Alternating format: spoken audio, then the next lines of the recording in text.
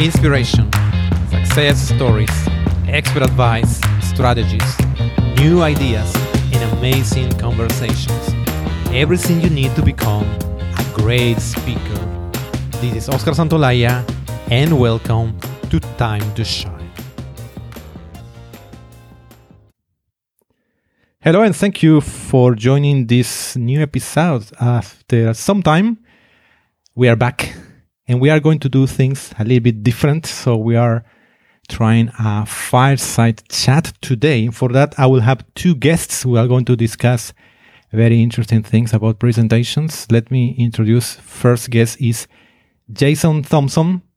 As a professional thinker, copywriter, and speaker, Jason has fueled the trajectory of some of the world's most important and smartest brands, helping leaders explore, develop, and sell with engaging and clear presentations that inspire action.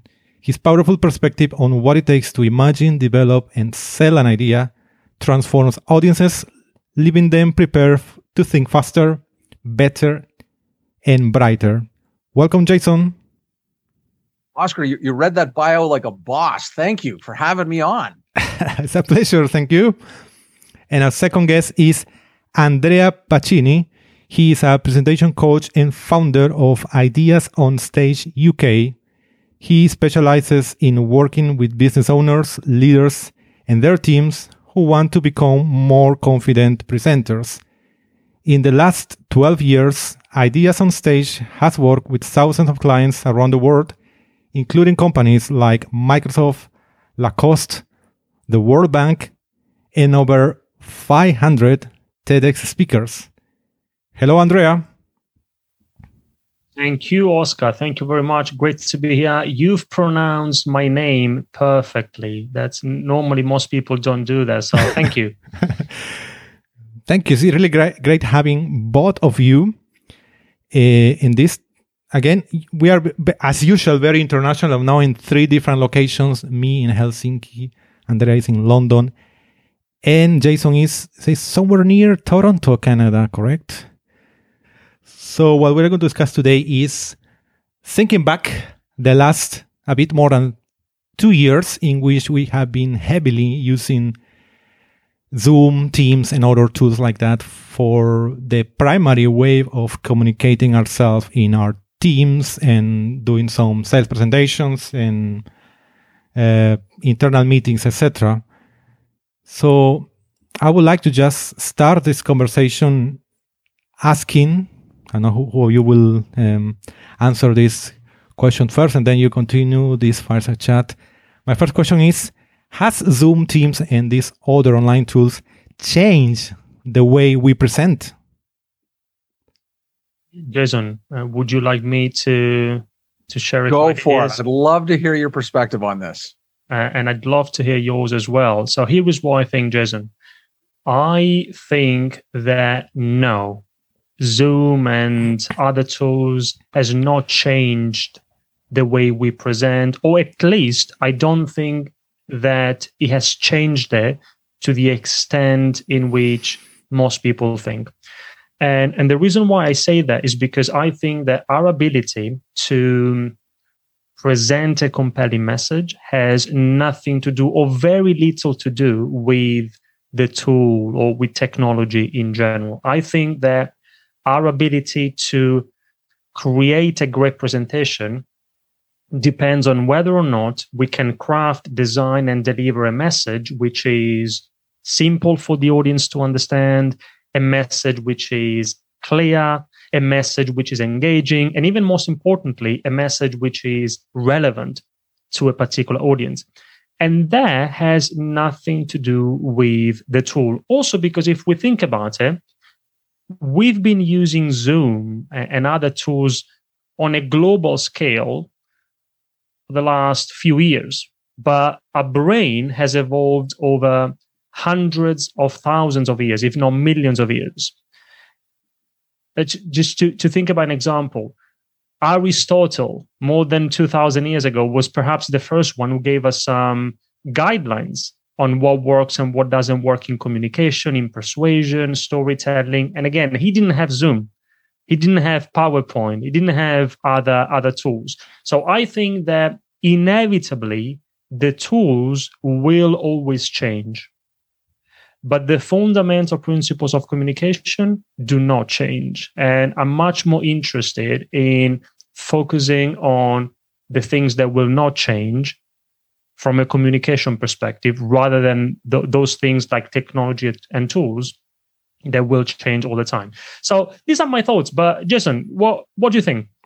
I think it's a great perspective, and probably one I wasn't looking at directly, because when I look at Zoom and the experience that I've had, my sense is, yes, it's different, but there's a lie. There's a big lie hiding in the read. So the first thing is like, you got to understand that when you're on Zoom, and the biggest thing that we've really driven coaching through is it's a television show, and it comes with its own nuance, right? Lighting, right? Framing, all that sort of stuff can help develop that connection. But you're absolutely right. The idea of ensuring that you use the classic tools, the tools to build that rapport with an audience, have not changed. However, by the way, one of those technology tools, and it's so great to see everybody on this podcast doing it right, which is if you're out there and you're using AirPods as your primary microphone, go out, get on Amazon right now and buy a good wired microphone. The data shows it, that if you don't have something that makes you sound, not like you've got the sound bouncing around, right, is going to make the biggest difference. Bigger than a camera, bigger than lighting, bigger than anything else is your microphone. Now, I said there was a lie, and the lie is this, and it's something that's really helped me out a lot, which is we saw audience engagement spike during the early times of the pandemic.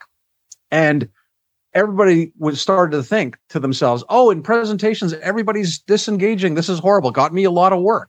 However, the lie is this: your audiences were already disengaged, right? Audiences were already shifting. They just accelerated that approach. And so what I've been able to do is turn that into a bit of an advantage as a speaker coach, because you've had these hardline executives who are thinking, I don't need speaker coaching. I don't need to understand. I've done this 100 times before, and then get on stage and give you a 60-minute, here's where we were last year. Here's where we are this year. Here's where we're going next year. Treatise, right?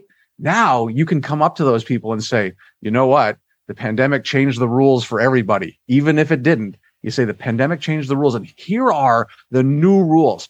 It really was like the rise of storytelling. I found that once Bill Clinton started talking about storytelling around the year 2000, my clients suddenly started opening up to storytelling. The pandemic has actually created an opportunity here. So has Zoom changed things? Yeah, but more importantly, it's opened up an opportunity for all of us to be better at how we connect, to use those tools that Andrea is talking about. What do you think? No, Jason, I agree in that. Of course, when I say that Zoom has not changed the way we present, that doesn't mean that there aren't certain things to consider that make a big difference. Like, for example, you talked about the microphone. So in general, like the setup, I think that the setup from a technological perspective doesn't make a big difference in an in-person context. For example, if you have an in-person presentation and you go there and for some reason the technology fails, the projector fails, you want to show some slides, or maybe a video doesn't work. If you are prepared, in most cases, not always, but in most cases, if you are prepared, you can go ahead and give a great presentation anyway. Now, yes. Online, I agree with you, the setup is much more important. So things like microphone, which is the most important thing. I also agree with you. Voice is a very powerful communication tool online. It is the most important communication tool we have. But in addition to microphone, webcam, lighting, headphones, background, all these kind of things. So that makes a big difference. On that point, Jason, what do you think? Because this is one difference I've noticed with online presentations, the setup, the technological aspect. Have you noticed in your experience any other differences, or do you have any key learnings if you think about online presentations over the last few years? A couple of them. I'm going to tag up on something that you just said that's really interesting, which is the transition from Zoom into live, is how audiences are disengaging. What's fascinating to me, I hosted an event in San Diego, California in May. The first speaker got up, or the last speaker just before lunch. I'd seen him during rehearsal. I begged him not to do what he was about to do. And he got up, and for the first 5 minutes, he talked about his own Myers-Briggs profile.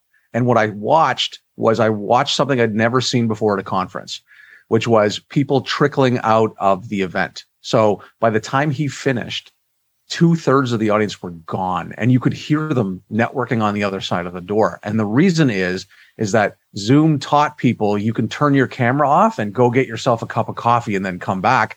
And we're carrying that into real life. And so audiences are getting a lot of power. And if we're not paying attention to that, we have a big problem. I think that's for sure.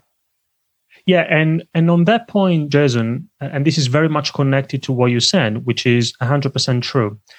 You talked about audience disengagement. Now, and this is another either difference or something I've noticed over the last few years with online presentations, is that for obvious reasons, today it's harder to gain the audience's attention and to keep it high. Now, this is always a challenge. Even in a face-to-face presentation, it's not easy unless we follow certain principles to keep the audience's attention high. And by the way, what I find is that in an in-person presentation, it doesn't matter how strong you are as a presenter, it doesn't matter how interesting your subject is.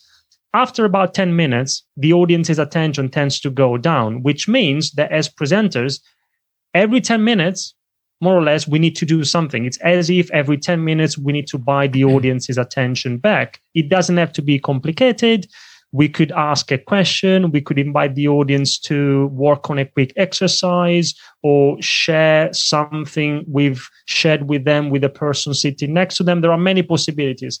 Now, online, the 10-minute rule becomes the 3-minute rule, which means that every 3 or let's say 3 to 5 minutes, we should find a way to interact with the audience.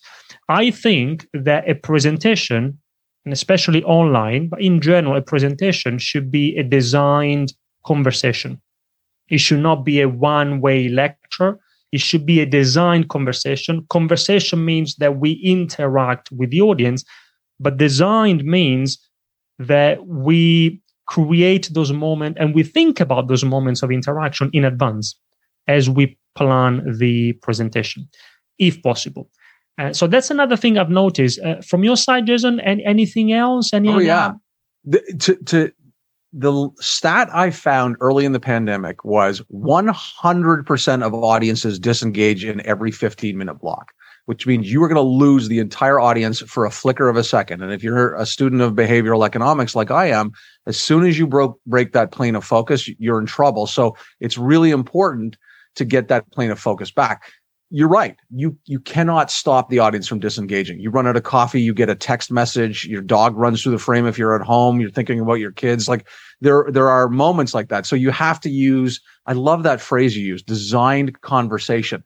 I think there's more than interactivity. And that's one thing I try to steer people towards, to say, you don't just have to wait for that interactive moment to dial people back in. Like I use things like headlining and scannability and tripwire words and associations and triggering to try and get people back on board. It's a big, big thing that I use in something like PowerPoint, which I think often it's maligned. You have like two camps, right? I only put 6 words on a PowerPoint slide, or I'm going to put all the words on the PowerPoint slide. And the truth is that neither of you are actually understanding the role of PowerPoint, particularly in engagement. If you think about your PowerPoint as the GPS, the sat nav for your presentation, then you can use it appropriately. So strong headlines, minimal visuals, but the goal is when the audience does disengage and they decide to dial back in, they're going right to the headline on that PowerPoint. And you need to make sure that that's delivering the context that the audience needs to continue to want to be in your presentation. Yeah, that's interesting. And also, Jason, I don't know whether you've noticed this as well. Another difference I've noticed or key learning recently over the last few years, if we think about online presenting, what I've also noticed is that from a delivery perspective, so if we think about delivery skills like use of voice and body language, gestures, eye contact, all these kind of things. So not from a content perspective, but from a delivery perspective, the same principles still apply, but the way you implement, the way you apply the principles have changed. And now, for example, we want to make good eye contact when presenting. Now, the way we make good eye contact in a face-to-face presentation is different from the way we do it when we have a conversation online. Face-to-face, it's a person-to-person interaction. So you look at one person, one sentence, another person, another sentence. Online, we need to look at the lens of the camera because that's where the audience is. The same is true with hand gestures. Like when it comes to hand gestures, for example, online, you want to keep your hands a little bit higher than you, not all the time, but sometimes a little bit higher than you would normally do in a face-to-face presentation because they have to be visible for your audience. And there are other examples as well, but that's one thing, one key thing I've noticed from a delivery perspective. The techniques, the principles are still the same, but the way you apply them is different. It's I made these kits for speakers, and they have little Post-it notes inside, sticky notes, and one of them just says, "Look here," and you're supposed to put it next to the camera because it is. You can easily disengage, like looking down from the camera. There's a technology out there that's kind of fascinating to me called the Center Cam, which is a very small camera that sits directly in the center of your screen. I've experimented with it, and it allows you to look directly at your audience. There is some research out of Stanford that's actually showing that the cognitive overload that happens when you do use that camera and you have people in front of you is you get eye fatigue. You get just general fatigue overall that happens. The best counsel I ever give on that is remember you're on a TV show. And so think about your favorite newscaster. You know, they don't have an audience sitting in front of them. So how do they bring that energy and focus and ability to connect with you? And that's a really great starting place because if they can reframe that conversation in their own heads, then a presentation isn't just a presentation. Yeah, right. And what else? I don't know whether you've got any other ideas that you'd like to share here, or maybe feel free to jump in at any time, but maybe we could also talk about, I'd love to hear your perspective on if you have any tips or suggestions to ensure successful day-to-day presentation in 2022 and beyond. That's a great question. Why don't we start with you since I've been talking so much? I'd love to hear what your perspectives are on what great day-to-day presentations look like. Yeah, sure. So first of all, when I say day-to-day presentation, I mean not necessarily big presentations or conferences, keynotes, day-to-day presentations in a business context, meetings. Now, I think that one way to do it better is to give fewer presentations. And this might seem counterintuitive because like you, Jason, I'm a speaker coach, I'm a presentation coach. So the more I make a living with this, the more presentations we give in the world, the better for me. However, I think that it's not the only reason. There are many other reasons, but one of the reasons why most presentations are, especially in business, are boring, most presentations suck, I think. One of the reasons is that we give too many presentations. And also the other reason is that as soon as you hear the word presentation, most people immediately associate it with PowerPoint or slides. Whereas a presentation is so much more than just PowerPoint. It's so much more than just a presentation tool. So in a day-to-day context, who says that we need to create a PowerPoint, for example? We could use a flip chart or a whiteboard, and that could be done face-to-face. It could be done online. We could create a handout, a document, and then that forms the basis of the conversation. We have a chart with the audience. So that's why I mean, if we do that, if we accept that a presentation is so much more than just PowerPoint, and if we give fewer presentations in the context of big presentations, you standing up, maybe with PowerPoint in front of an audience, then on those fewer occasions, very important occasions where you have to stand up and give an actual presentation in the true sense with slides and everything, then you have more time to prepare properly. And preparing properly means starting from the foundation, which is about understanding your audience, their needs and the context, brainstorming to identify your key messages, translating your key messages into a clear and engaging storyline from the beginning where you want to hook your audience to the very end with your punchline, with your conclusion. It's also about, if you want to use PowerPoint, illustrating your ideas effectively from a visual perspective. And it's also about making sure that you are ready to deliver your presentation, to connect with the audience, to deliver in a way that's comfortable and convincing. So I think that if we give fewer presentations from this perspective, then when it really matters, we have time to prepare it more effectively. What do you think, Jason? I love that idea. And it reminds me of what Amazon has done inside their own organizations, which is a lot of time in a meeting. You got a 60-minute meeting. A lot of time is wasted giving the presentation. So they would create a dossier, a 3-page dossier that followed a template.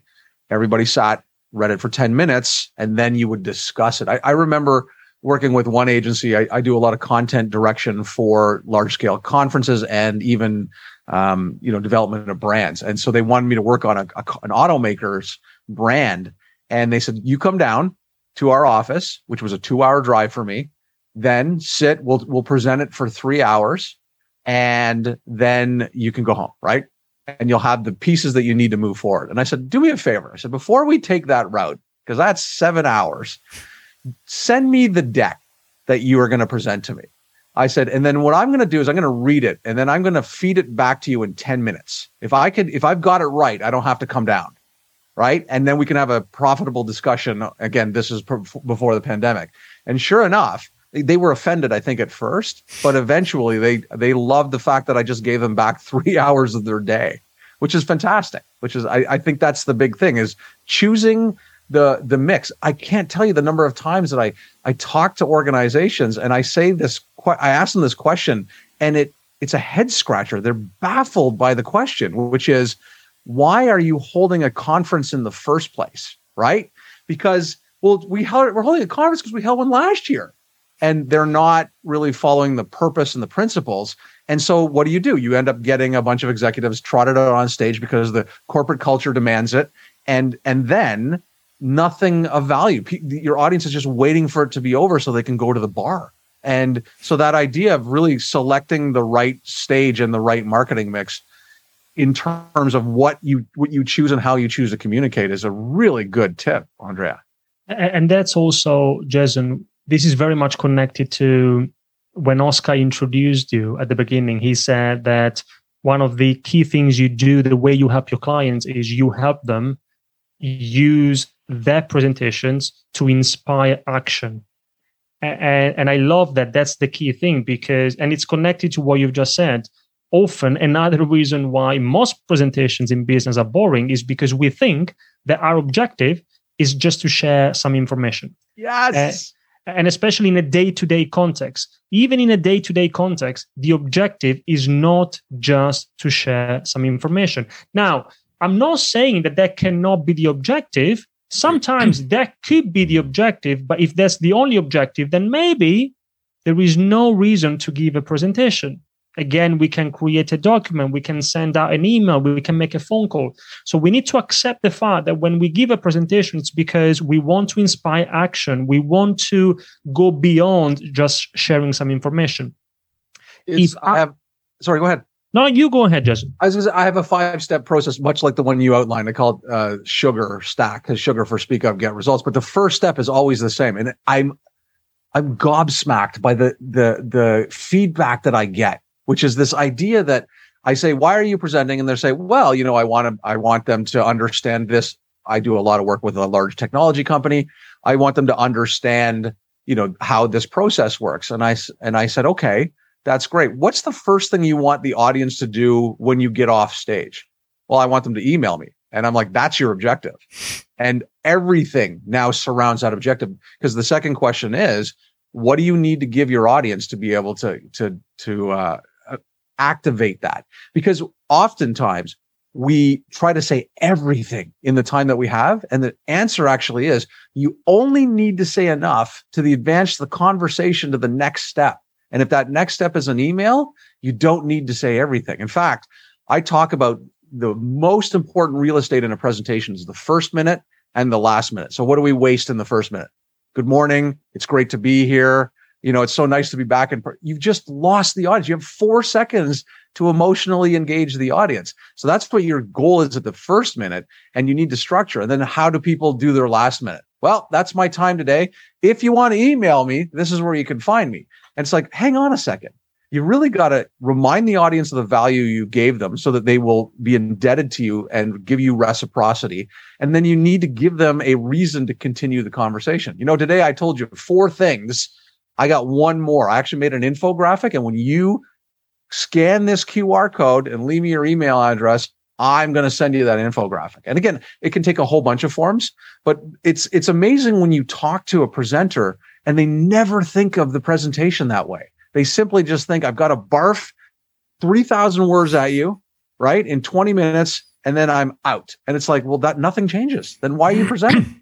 Exactly. Taking the audience to the next step, inspiring action. That's what we want to do. Now, for example, when Steve Jobs launched the very first iPhone when was it? 2000? Because we were talking about 2008. I think it was January 11th, 2008. So he wasn't aiming at informing the audience. He didn't want us to remember how many pixels the screen had or how fast the processor was. He wanted us to buy it. He wanted us to desire it. He wanted journalists to write really positive articles about it, because if we could remember all that technical information, but nobody wanted to buy it, nobody wanted to write positive articles about it, he would have failed. So that's what we mean. His objective was not just to share some information. He wanted to create some sort of a transformation in the audience. And the same principle can be applied in day-to-day presentations. I think what people need to think about is that when and I'm talking to our listeners today, when you give a presentation, if after your presentation, your audience doesn't at least believe or feel, or even better, do something new or different, then you've wasted your time. And even worse, you've wasted theirs. I'm glad you brought up Steve Jobs, because I want to go on record to say this. I may be the only person who believes this in the world, but I believe Steve Jobs was a bad presenter. I believe his narratives were amazing. His speechwriter and the development work that they did. So in that 2008 presentation, he opened with, today I want to introduce 3 products, right? A music player, a phone, and then he kind of rapidly started to accelerate and say, are you getting it yet? I never loved his performances. I didn't love his presentation that he gave that everybody loves to talk about at Stanford. What I did love was the writing. There is such a beautiful approach to the narrative. In 2010, when Jobs launched the iPad, he used the phrase magical and revolutionary. I believe it was like 42 times in a 2-hour keynote. And the reason is he controls that narrative. If you looked at the most recent iPad launch in March of this year, you'll see that phrase magical is still associated with the brand. And why? Because it triggers that buying impulse. It's a pretty amazing thing. Like, if you take the time to deconstruct the Apple keynotes and look at some of the other keynotes that are out there, PlayStation, any consumer kind of keynote, how they're cribbing from that notebook, the narratives are astonishingly good. Words matter. I agree with you. Now, it's also good that, and then I guess we can wrap this up, because otherwise, Oscar, I don't know whether he wants it, because we could keep talking for hours, I think we could. But it's good to have something we disagree with on, because I think that I'm one of those who think that Steve Jobs was an amazing presenter. I think one of the best business presenters of all time from a narrative perspective. Of course, I appreciate that it wasn't just him. I've heard that it takes Apple 250 hours to prepare a 20-minute presentation. 250 hours, considering the work of the writers, the designers, everything. So of course, it's not just him. But from a message perspective, the way he used visuals from a delivery perspective, I think I buy into all of that. I'm really targeting his performance, and I do say it to be contrarian, right? Because now you'll remember me. So I've given you an association that will trigger you. Oh yeah, you're the guy who doesn't believe in Steve Jobs. So then somebody's going to want to fight with me. So now I've done the job I'm supposed to do. Another thing, and again, perhaps after that we can wrap up. But another thing I liked about your answers, Jason, and it goes back to the first thing I mentioned, which is the fundamental principles of communication. You used lots of examples in your answers, and this is storytelling. People remember stories much more than facts and figures, and so that's what stories, examples, analogies, case studies. There's always a story to tell, and that's what I meant at the very beginning when I said that's what makes a difference. Whether we were having a conversation face to face, now we are doing it over Zoom, you are still using storytelling in your conversation. And the secret there, because I have a couple of programs that I run specifically on storytelling. You know, when you ask corporate citizens to give you a story, what do they give you? They give you a case study, right? And so there's all sorts of, as you know, all sorts of stuff from like ritual death and ethos, pathos, Freytag's pyramid. The simplest way to get to a good story is put your audience as a bystander in the story, as an extra in your movie, and give me the detail. And what I love, you hear people all the time, they say, well, I'm not a really great storyteller. And you say, really? Tell me about your worst travel experience. And suddenly everybody is a 15-minute, eloquent, incredible, telling you about the time that they spent, lost in the Frankfurt airport for 7 hours and missed their flight. Like, it's incredible. It's incredible. You just have to find a way to trigger that. But the big value that is, it is the perfect association mechanism to remember. I can remember when I graduated from a university in Toronto 25 years ago, I can almost remember the entire story that was told by the keynote speaker. It's incredible. It's incredible the way that, you're not, what is it with facts and figures? You're dealing with the Broca's area, right in the front of the brain, where they put these guys in through kind of brain testing, and they show you with stories, everything lights up, right? And that's the emotional approach. It's incredible. Yeah. The problem with most business day-to-day presentations is that they are 99% facts, and then if we are lucky 1% is story. We should turn this around. Listen, if your job is, if you are giving the bi-weekly numbers update, figure out what your conclusion to your presentation is, open your presentation with a 2-minute story and a clear point, and then say, now I'm going to show you the numbers that back it up. If you do that, you will transform, you grow your career, you'll transform understanding, and you'll get the action you want. I find just that one move, shifting what we tend to do, which is tell me the figures and the data and then deliver something at the end. If you invert that, those cold opens are huge. I agree, 100%. Yeah, indeed. Oscar. Hearing story a lot in this in these last minutes of your conversation makes me think, yeah, of course, in the end, it's about the basics, right? We started a conversation talking about Zoom, but always we come back to the basics. I think you agree on that, understanding the basics pretty well. Super interesting, the conversation with you. Actually, one thing that I wish to hear is, first of all, did you, during this period of 2 or more years in which I think all of us have been using a lot of these tools, a lot of remote presentations. My question, very shortly, tell me, did you enjoy that? Did you enjoy doing a lot of remote presentations, Zoom, Teams, etc.? Personally? Yeah. And I'll tell you why. Okay. The joke I made about the pandemic is everybody is now living the life that I've been living for 30 years, right? As a freelance creative director and content strategist, I sit in this office surrounded by all of these monitors, and you get really, really good. What it did was what I talked about at the very beginning was it opened up an opportunity.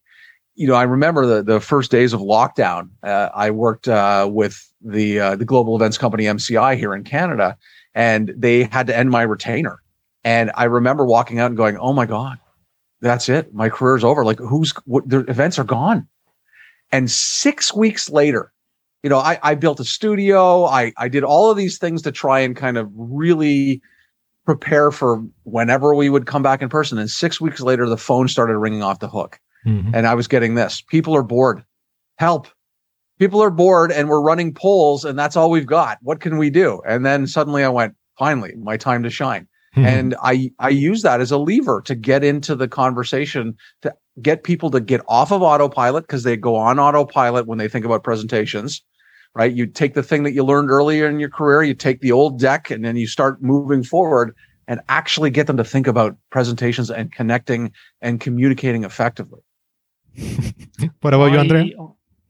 Oscar, yeah, I enjoyed it too. I think there are many benefits of online presenting, online communication. The most obvious one is our ability to reach a new audience, a global audience from your home, and it's also we need to think about a few differences in how we go about it, but it's also possible to make it impactful. We were talking about it with Jason, to take the audience to the next step, and it's still possible to do it online. So it depends on what the objective is. So I think it's good, and this is what works for me. It's good to have a good mix of online and face-to-face. I still see the power and the impact that you can have when you work with somebody face-to-face, but the same impact can be achieved online as well. Okay. Glad to hear that you both enjoy. Some people say they hate it, but well, let's see. Maybe it's not true, actually. I think maybe in the end, most people have enjoyed a lot of this online presentation. I will ask you, before closing, one final question for each of you. We'll use randomly. Usually we have these 3 questions in the interviews. I'll pick one for you, Andrea. Let's see, just a moment. Okay. What is your favorite quotation? Okay, my favorite quotation. I don't know if it's a quotation, but it's perhaps a motto. Nike says, "Just do it." And I love it. And I think it's very much connected to what we've talked about today, because if we think about presentation skills, public speaking, this is a skill that requires knowledge and technique. It's like learning how to play a new musical instrument, learning how to play a new sport. We need knowledge. We need to know the rules of the game. We also need technique as well. And every time you have a skill that has these 2 elements, knowledge and technique, what really makes a difference is practice. So, and this is my message to our listeners. If you want to become a more confident presenter, of course, you can listen to podcasts like this and read books. I do all of that. I love it. I love the insights and the knowledge. But then it doesn't matter if we don't put that knowledge, those insights into practice. So if we want to become more confident presenters, as Nike say, we just need to do it. So that's my quotation, if you want. Mm-hmm. Thank you. Just do it. Love it. And for just a moment, Jason, your number is... Okay. For you is the recommended book. So please recommend us one book that has been particularly inspiring or influential for you. I hate presentation books because they all kind of say something similar. You get a little nugget or 2 out of them. So I spent a lot of time over the pandemic listening to podcasts, reading, watching stuff. And by the way, I say this knowing that I'm halfway through writing my book. It's not a presentation book. It's on communications, but it's, it's something I hope that will be helpful.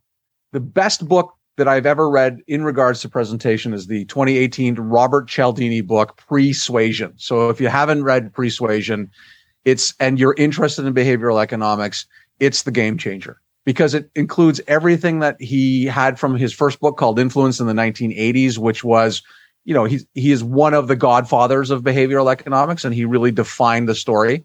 But what he talks about in Persuasion is it's not just, what you say and how you trigger it with things like social proof and likability, but when you say it. And there's a story early in the book where he uncovers probably the single best sales tactic he's ever come across, which is a guy who sells alarms. And I'm going to leave it there because if I leave it as unfinished business, I'm giving you the Zargonic effect, which is where you're gonna go and buy this book. Big yellow cover, Persuasion, not Persuasion, is an outstanding read that's going to show you on how to better connect with people, how to better be empathetic to what they need, and to be able to get your message across. And it has very little to do directly with presentations. Super interesting. I have not read it yet. I knew about this book, but Fantastic I haven't read it yet. Well, thank you. I would like just to hear some final words from each of you. Andrea? Yeah, from my side, if there's one thing I would like our listeners to take away from this conversation is that of course, we are all biased here because we are in a similar space, but I do believe that until you are a great presenter, business is hard.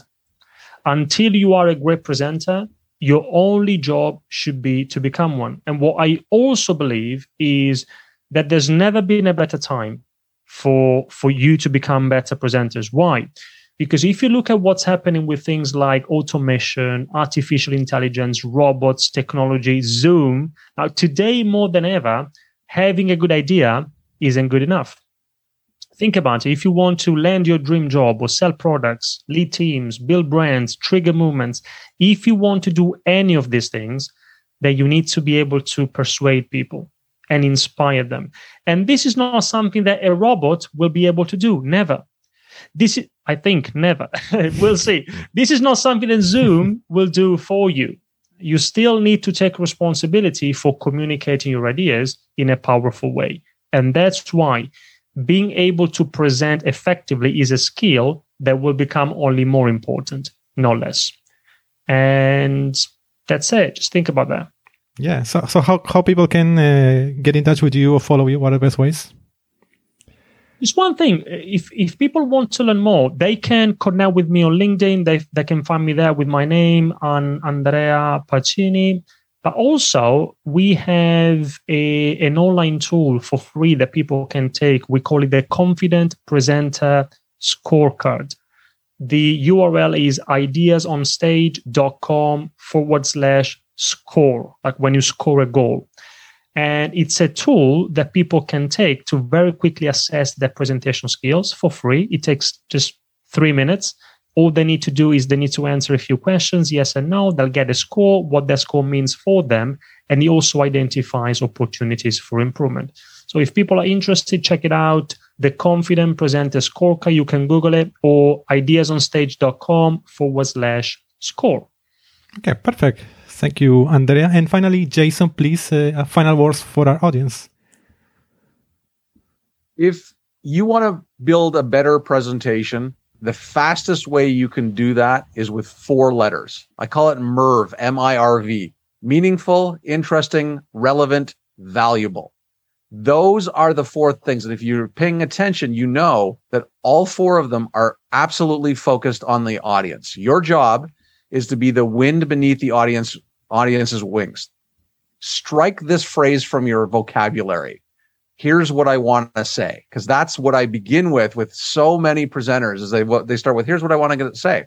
It's like, hang on, before you get there, what's your objective and who's your audience and how are you meaningful, interesting, relevant, and valuable to them? So that's really the critical element, is if you can start there, your presentations will already be better. And then there's a million other things from headlining to scannability and navigation that you can do to make things really go through the roof. But start with that MERV approach. Mm-hmm. Excellent. Please, again, let us know how people can get in touch with you or follow you. What are the best ways? Surprisingly, I'm also on the LinkedIn, which is Jason Thompson. That's THOMSON, no P for you Brits out there. You can find me there.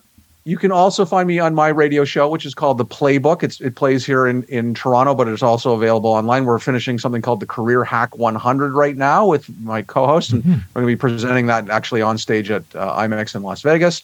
But the other place is I also have a website. It's called speakupgetresults.com. It's just finishing. We're just putting the finishing touches on the new stuff.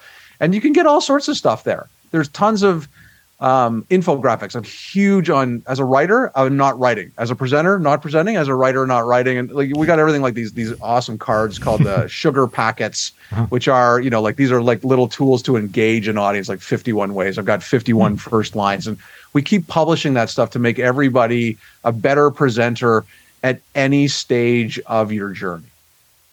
Looks nice. Fantastic. Again, thank you, both of you. Thank you, Jason. Thank you, Andrea, for this super interesting fireside chat, and all the best. Thank you. Thank you. Thank you for listening to today's episode. Did you like it? Please subscribe to our podcast in iTunes, Stitcher, or visit us at timetoshinepodcast.com. Until next time,